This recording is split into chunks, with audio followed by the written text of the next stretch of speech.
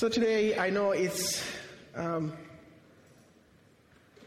Sunday, and there's some type of expectation to just have a Palm Sunday sermon.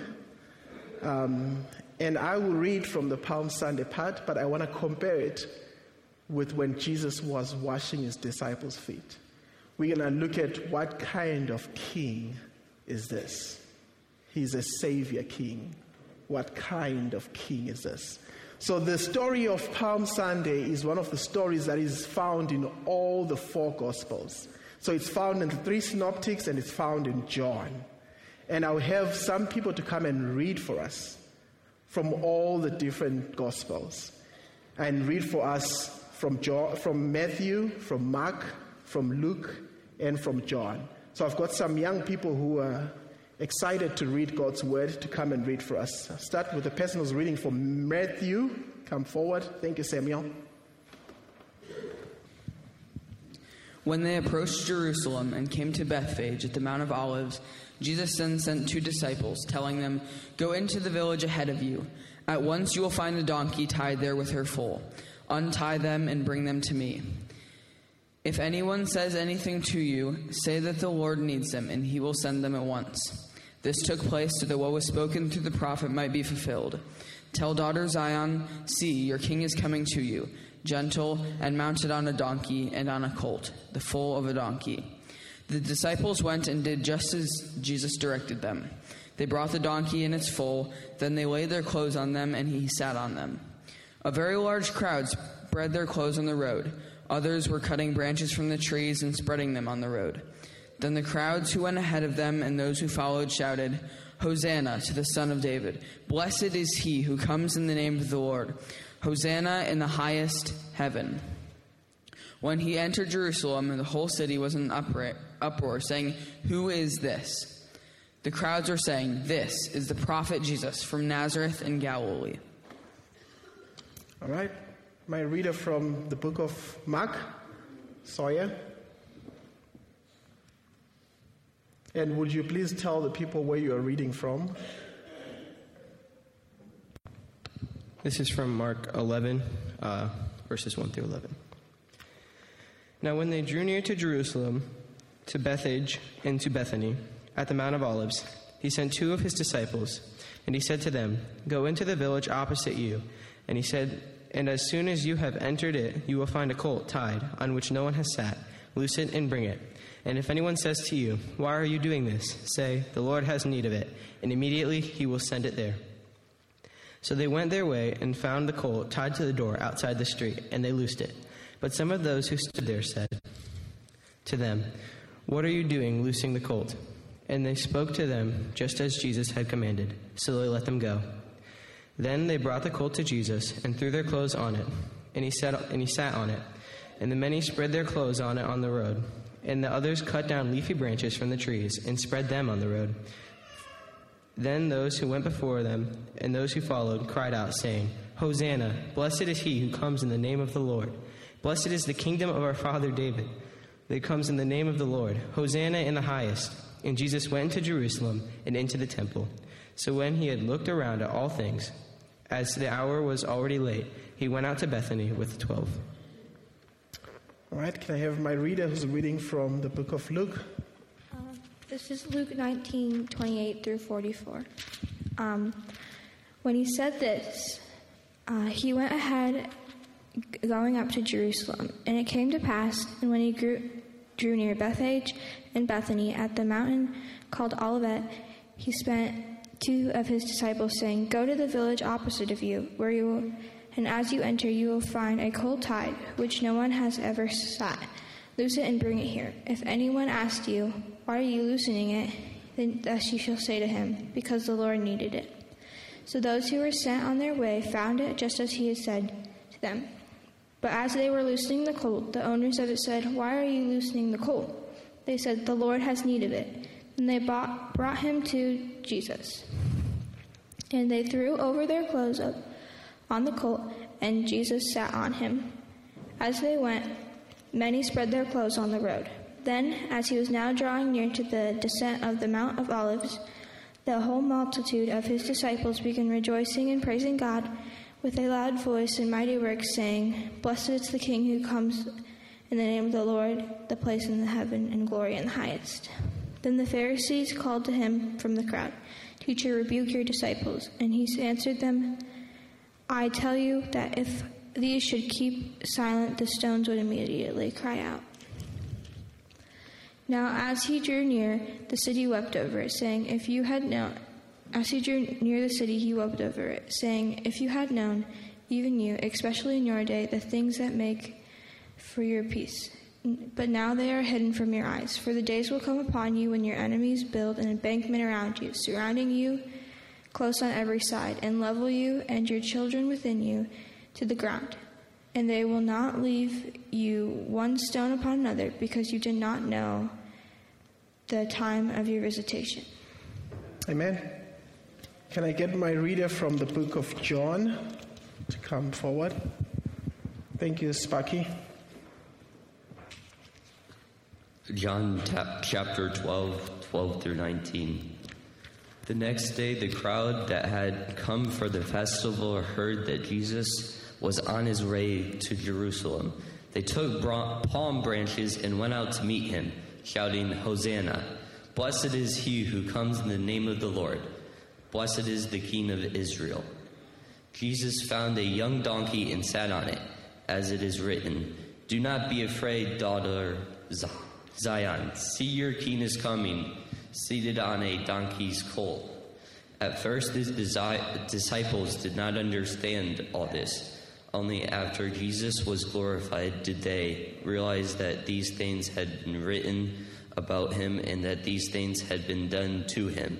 Now the crowd that was with him when he called Lazarus from the tomb and raised him from the dead continued to spread the word. Many people, because they heard that he had performed this sign, went out to meet him. So the Pharisees said to one another, See, this is getting us nowhere. Look how the whole world has gone after him. Amen. And then I've got one more reading. I know we're reading a lot today, and this is the last reading. It's from John chapter 13. This is when Jesus was washing his disciples' feet, and Owen is going to be reading that for us. John chapter 13, 1 through 17.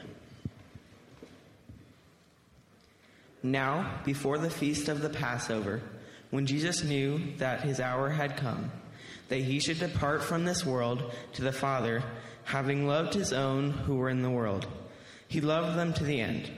And supper being ended, the devil had already put in the heart of Judas Iscariot, Simon's son, to betray him.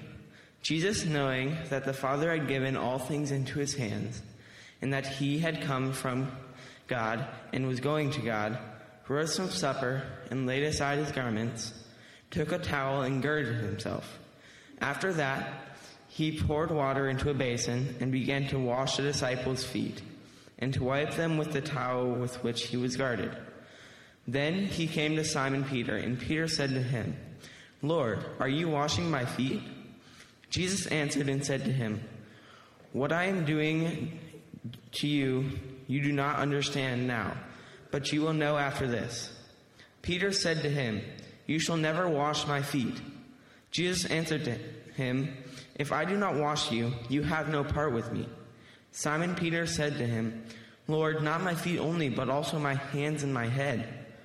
Jesus said to him, He who is bathed needs only to wash his feet, but is completely clean. And you are clean, but not all of you. For he knew who would betray him. Therefore he said, You are not all clean. So when he had washed their feet, taken his garments, and sat down again, he said to them, Do you know what I have done to you? You call me teacher and Lord, and you say, Well, for so I am. If I then, your Lord and teacher, have washed your feet, you also ought to wash one another's feet. For I have given you an example that you should do as I have done to you. Most assuredly I say to you, a servant is not greater than his master, nor is he who is sent greater than he who sent him. If you know these things, blessed are you if you do them. Amen. Lord, thank you for the reading of your word. I pray that you would speak to us, the speaker and the hearer alike. I pray that your word will come alive in us. In Jesus' name, amen. Thank you all. Appreciate you.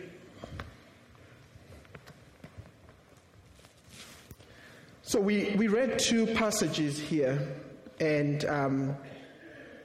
I wanted to look at this servant and king.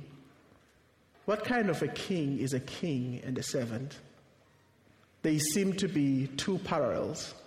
They seem to be not together.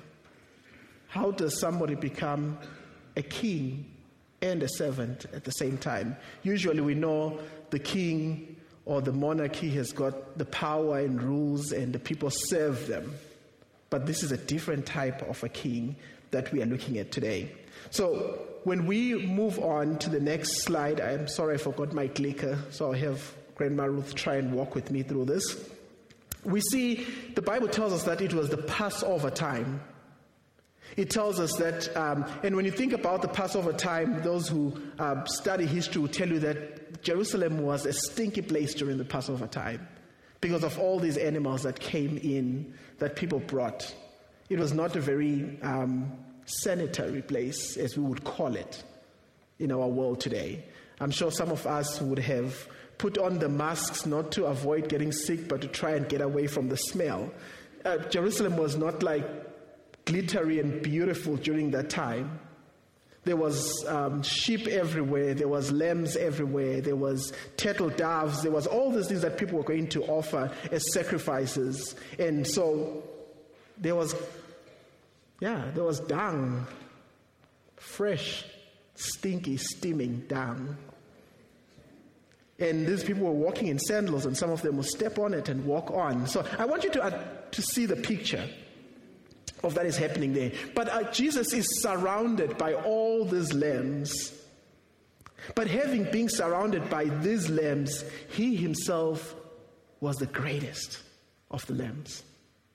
As he walked into Jerusalem, as he rode into Jerusalem that day, he's surrounded by all these lambs that cover the sin.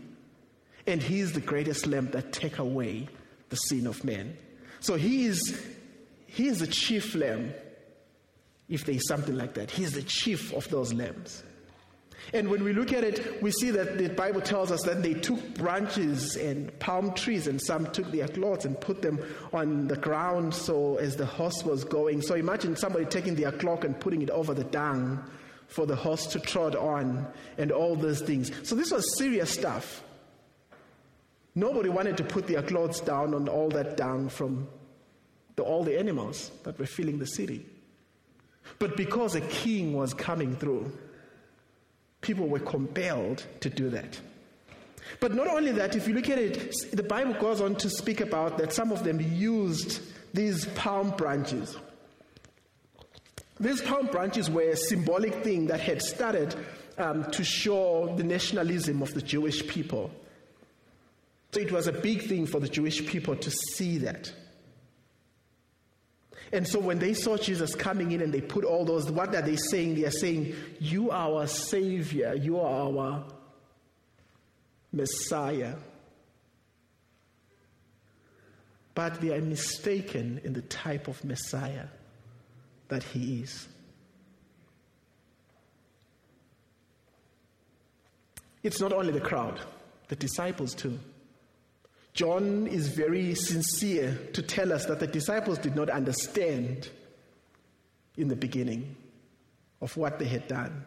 It was only after that they looked at it and like, wow, this happened.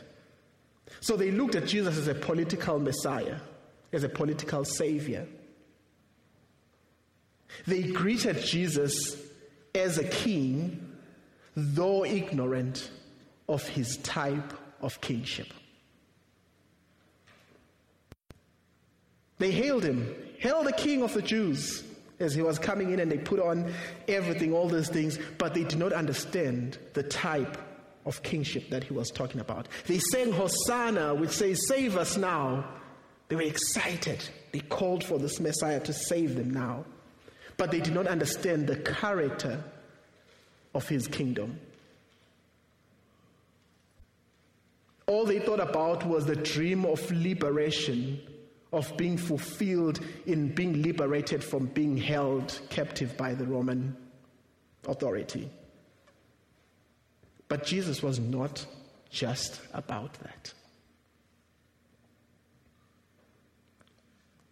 The Jews expected that Jesus is going to come and he's going to cause this havoc, and we're going to be free, and we're going to be have him, enthrone him as the king, and that's it, and we would defeat the Romans. And some of them, I think they thought, although the Roman army is huge and all that, they thought of God could do it in the Red Sea. He can do it now. They had the faith, they had the joy to get to that, but that was not what was to be.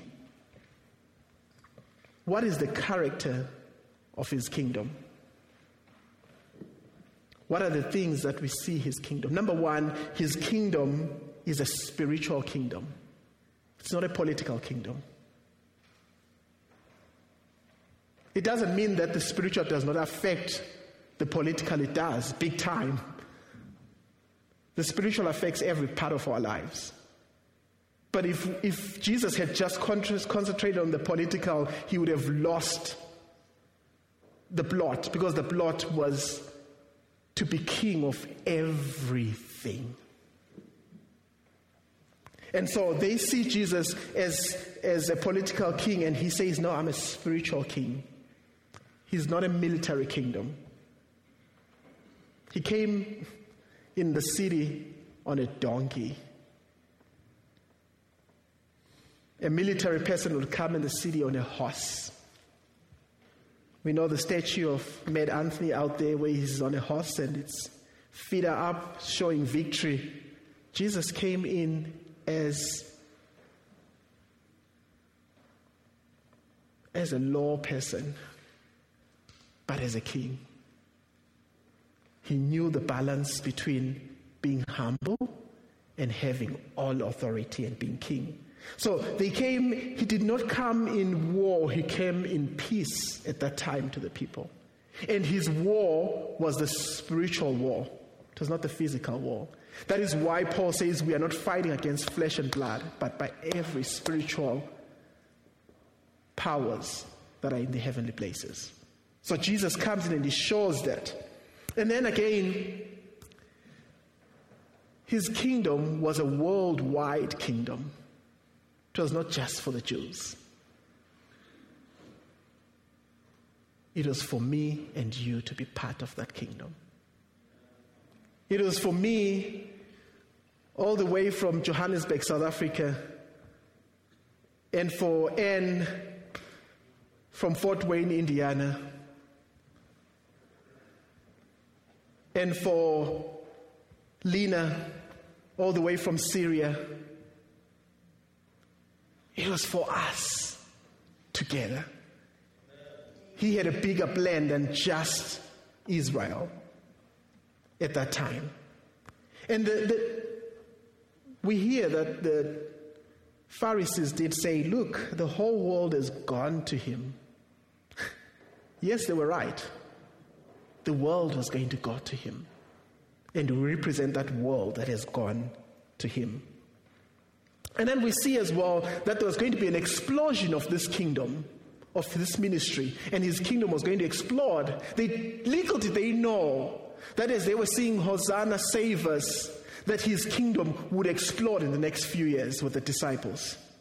Little did they know when they crucified him on the cross and when he was put in the grave, and they thought, okay, we've closed the grave with a stone, that's it. But his kingdom was yet to explode. His kingdom is worldwide. They couldn't stop it. They did say, we are really, it's not working here. We are walking opposite the escalator. The escalator is going up, and we are trying to go down, and the escalator is going up. It's not working. They said it. The Pharisees and the teachers of the law in Luke said it. They couldn't stop the praise.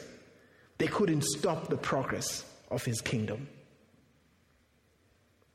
But in all this majesty that was coming and that was to be, he was still a servant, humble king.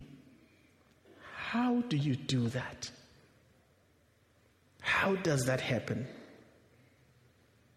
And then we hear people as well asking, who is this Jesus?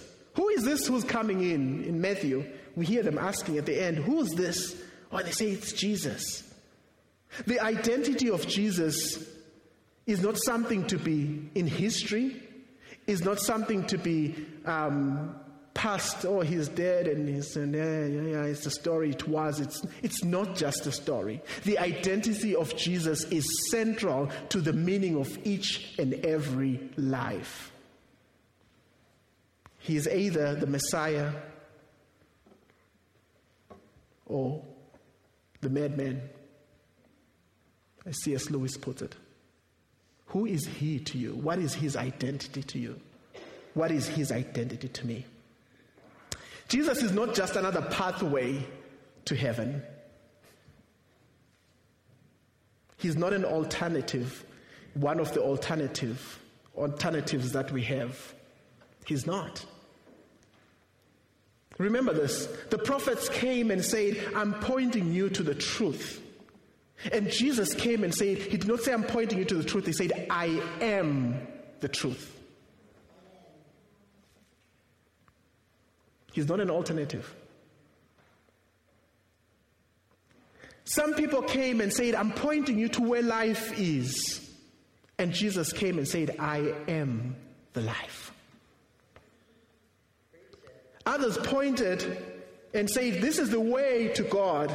And Jesus said, I am the way to the Father. Others pointed and said, God is there, and Jesus is God. This is the identity of Jesus. This is who he is. And they try to say, keep them quiet, keep these people quiet, don't let them shout. And when I think of those people who are saying, keep these people quiet, Jesus, rebuke your disciples, I think of people who have got the form of godliness but deny the power thereof. They had the law, they walked in the law, but they denied the power thereof. Paul tells Timothy to be wary of those people. They have an outward profession, but there is no inward conviction of who Jesus is. They have a religious expression, but there is no fruit. There is no fruit that lasts because they don't belong to the vine.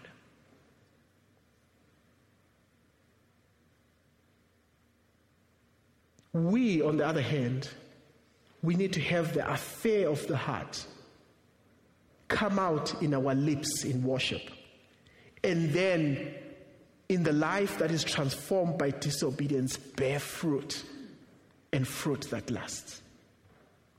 It starts on the inside and it goes on the outside. The people were excited on the outside. The disciples too were excited on the outside. They did not understand on the inside what is happening. And we see the king coming in lowly. And then we move on to chapter 13. And we see Jesus with his disciples sitting at the table. He is the loving servant who loves those that the Father has given him. He has loved them to the end, the Bible tells us. He is a creator who's washing his creation's feet. Think of how dirty that job is. We've talked about how the city looked like. And the Creator stoops down and he washes their feet. He did not do it from a position of weakness, but he did it from a position of all authority. He said, all authority has been given to me. But also, the Bible tells us there just before that Jesus, knowing that the Father had given him authority, stood up from the table. He knew. It was out of knowing It was not from weakness. Most of us would look at such a king and think, what a weak king he is. He wasn't. None of the disciples had volunteered to wash each other's feet, obviously. If Jesus had to stand up and wash each other's feet, that means they got in and they sat at the table, and it says that it was during the meal. The washing of feet was done before, usually. So that means everybody got in and looked at Peter's toes and there is no way I'm touching those. And John looked at the other disciple, Judas, and oh, look at that. Ooh, no, not. And everybody sat and they were having a meal, and Jesus stood up. He did it. He did it because he knew his authority. He did it also because he knew what his relationship was with God. When we know our relationship with God, when we know God and we know what our relationship is personally with him, we don't mind stooping low.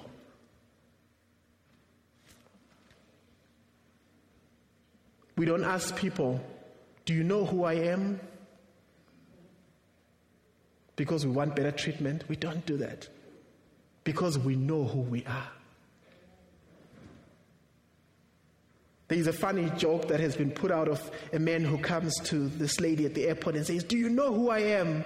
And she says, hold on, sir. And she picks up the mic and says, the mic that speaks to everybody, and says, there's a man here who does not know who he is. But Jesus, in this case, knew who he was. He knew his relationship with his Father. When you are secure in your relationship with the Father, you are able to stoop down.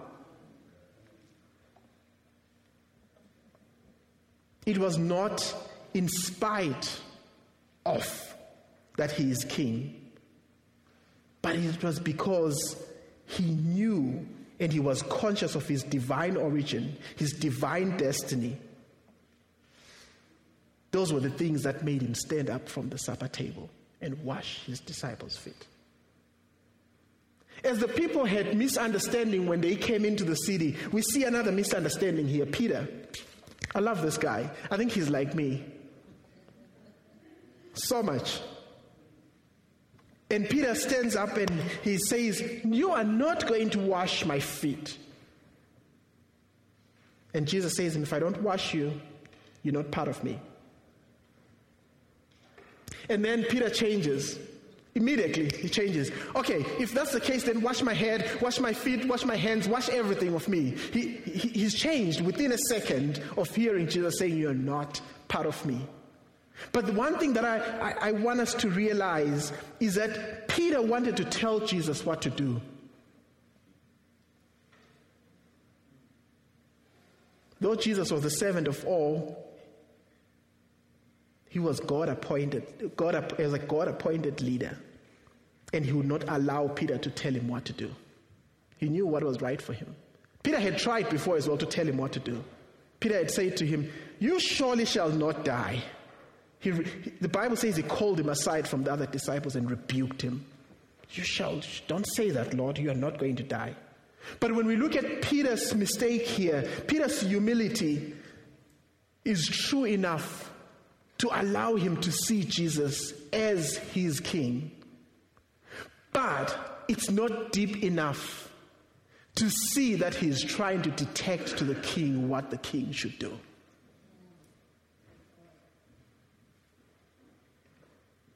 He knew. That's why he said, you cannot wash my feet, you are king. He had an understanding of that. But the understanding was not deep enough for him to realize that actually I'm stepping into telling the king what he needs to do. He has forgotten that a few days ago when he tried to rebuke Jesus, Jesus said to him, get behind me, Satan.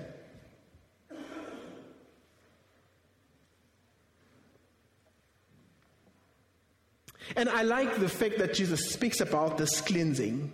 And he says, who is clean does not need to wash everywhere else. And I want to encourage us and just give a thought. This is a thought that I have, and I want to share it with you guys, because I see that and I think, is Jesus, this is a question in my head, is Jesus saying here, referencing to the cleansing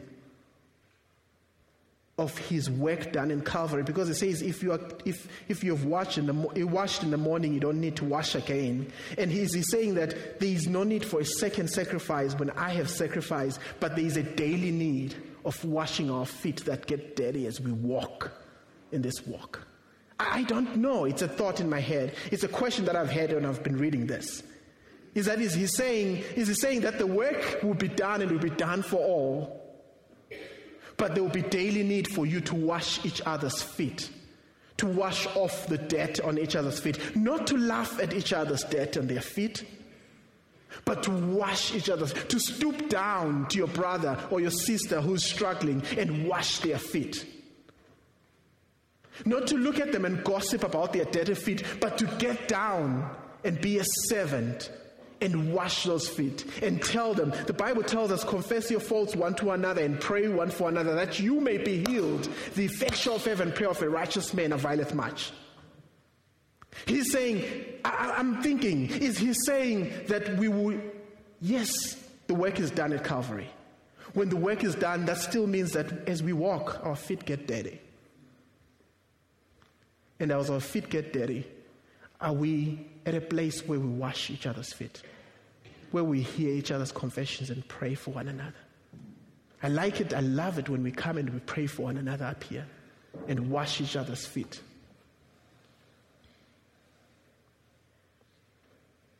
And so what do we see here? What do we see here in Jesus when he teaches this? He says, you call me teacher and Lord, and you say this well, for I am. You also must wash one another's feet. What is central here?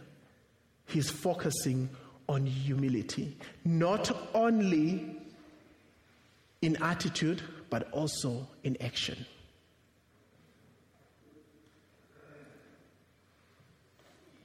When we are humble in attitude, in seeing who we are to him as king, and we are humble in action, in worship, but also when we are humble in humility, in seeing our brothers for who they are. And we are in action again, washing our brothers' feet. He's calling us to a place of humility in attitude and in our action. I'm sure the disciples would have been glad to wash the feet of Jesus. Jesus says, wash one another's feet. I'm sure they would have clamored and pushed each other to wash his feet because they knew he was the master. But he doesn't. He turns it around and he says, wash each other's feet. Some of you already know one of my favorite all-time preachers. One of my favorite guys is Spurgeon. And there is something that he said about this passage that I would like to share with you. It's a very long quote, so I'll try and read it as it is to you. He says, hear how the gossips say, do you see that spot? What a terrible walk that man must have had this morning. Look at his feet. He has been very much in the mirror. You can see, for there are traces upon him. That is the world's way. The world gossips about each other. They point fingers at each other. But that's the world's way. But Christ's way is very different, he says. He says nothing, but he takes the basin and begins to wash away the stain. Do not judge and condemn, but seek the restoration and the improvement of the erring. What is our attitude to brothers and sisters who have got dirty feet? The Bible says, if you claim to be without sin, you're a liar. That's the first sin right there. This is why we confess our sin in the morning when we get here. We understand the fact that as we walk this walk, our feet get dirty and they need washing. And sometimes we look at somebody's walk where somebody is stumbling. It's easy to criticize. It's easy to gossip. It's easy to judge. But our King and Master and servant. Savior and servant says, no, you don't need to say anything. He didn't say to his disciples, okay, now you folks that did not even think about washing each other's feet, now I'm going to wash your feet to show you what this means. Yeah. He just stood up silently from the table, took a basin, wrapped the apron around him, service, and decided and started to wash his disciples' feet until one of them complained. Is that our response to our brothers and sisters that have mud on their feet? Is that our humble response? Is that my response? The Savior King stooped down. If we're going to wash one another's feet, another thing that we need to be careful for is to be careful of the temperature of the water that you're using to wash those feet. It's important. Great. You might have the great idea that I'm going to wash Bill's feet today, and I bring Bill up here and I set Bill up here and I boil the water. Bring out steaming, boiling water. I know for Bill it's very easy. He always doesn't have his shoes inside church. I come here, Bill, and he comes up here and I put a seat here for Bill and I take his socks off and get ready to wash him. I take the boiling water on his feet. Will that help? No. Sometimes we find ourselves very zealous and fervent. And in our zeal and fervent desire, we might miss the mark. So check the temperature of the water. If I take Bill and say, come Bill, I'm going to get water from the fridge with ice water. And we'll sit you here. And I'll wash your feet. It's too cold. Sometimes, we're wanting to do this. We do this with a cold heart. And that's not the way of Jesus. So we need to find a place where we are not cold towards those people.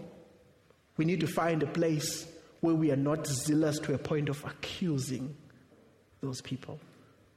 We are there just like the Master. He stood up from the table with humility, knelt down, and washed their feet. The temperature needs to be in the middle. Humility is an outward working of the inner invasion by the servant king. When the servant king has gone and invaded your heart, outwardly there will be humility because the servant king has conquered that heart. Has the servant king conquered my heart? Has the servant king conquered your heart? Yes, Hosanna.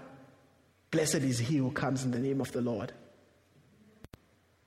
And for us today, we don't just say, Hosanna, save us. Blessed is he who comes in the name of the Lord. We say, Hosanna, blessed is he who comes in the Lord. And we say, Maranatha, come Lord Jesus, because we are waiting for him. Are you with the crowd that is seeking liberation? A few things that we see from Jesus here. He rises from supper, a place of comfort. He comes out of it. He gets up from the place of comfort. And we know that he rose as well from his throne in heaven and came down. His throne in heaven is a place of comfort and rest. And he stood up for it, for our sake. As we see him here, doing the same with the disciples. Jesus laid aside his garments, taking off his covering, and took on an apron. Jesus laid aside his glory and his heavenly covering. And he came, and he became man. He took on the towel and girded himself, ready to get to work. Jesus took the form of a servant and came ready to do the work of his Father. He poured water into the basin ready to clean. Jesus poured out his blood to cleanse us from all guilt and all sin. And then when he was done, the Bible says he sat down again at the table. When he was done with the work here on earth, he's seated at the right hand of the Father, making intercession for us.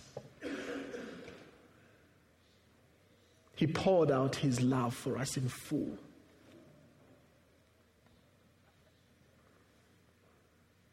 And that's something that we know as the church. And I'm going to ask, church, are we with the Pharisees who are telling them to keep quiet, who are denying the power thereof? We've got a form of godliness, but denying the power. Do we have religious expressions, but are not bearing any fruit?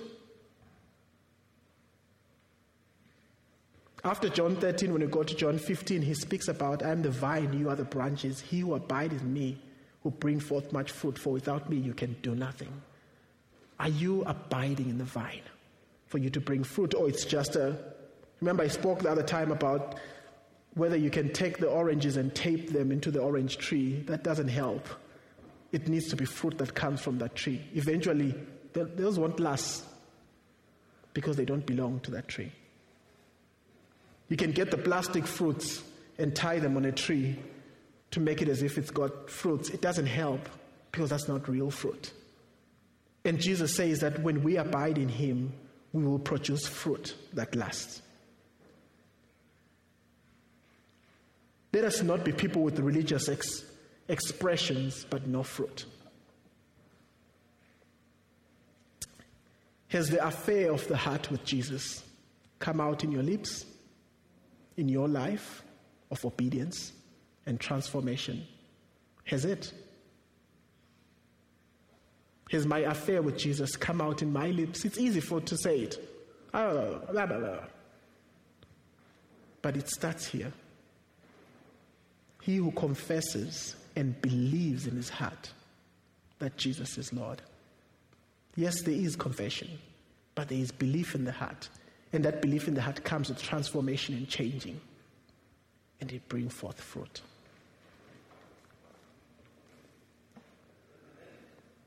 Some of us have been washed once in that fountain. Great. But we need daily washing of our feet from our brothers. Some of us have never been washed in that fountain. And if you've never been washed in that fountain, you can wash the feet all you want. If the first encounter with Jesus' work that is done on Calvary has not come to fruition, it's a waste of time. We start at Calvary. We start in the beginning. And then when we come here, we are washing each other's feet because we have already been washed fully in his blood. Have you accepted that sacrifice? If you are here or if you are watching from home and you have not accepted that sacrifice, I challenge you today. This Savior King, he is a king who gave his life. And then to my brothers and sisters, those of us who have been washed, are your feet dirty from walking? He's calling us to confess and get cleaned. Confess your faults one to another and pray one for another that you may be healed. He is calling us today. Confessing our faults to one another is a sign of humility.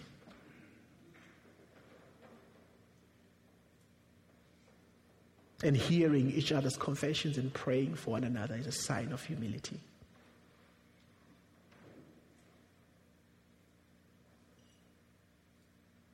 He is king and he is a servant. When we know our relationship with him, we are able to stoop down. When we know what our relationship status is, it's easy. It's not hard to stoop down to our brothers and sisters. We see a king coming in with people with no understanding of what it means. But he knows what is happening. It's part of his plan. It's part of fulfillment of prophecy. It's part of his plan. And when we are called, like the disciples, to be with him, there's a time that comes, and it came for the disciples, where they understood all those things. Have we come to the place of understanding and knowing personally who he is and what he's calling us to? We are called to humility. We are called to walk in humility. B-Team, would you come forward so we can sing together?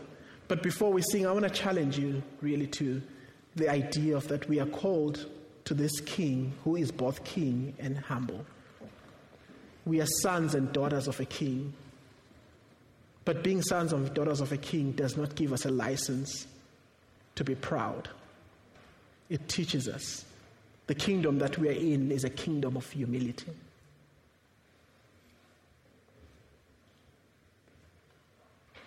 We are not fighting against flesh and blood, but against principalities and powers. And we can think about it and know, as we're going to sing, living, he loved us; dying, he saved us; rising, he justified us and freed us forever. Freed us to be able to come in humility to him and to one another.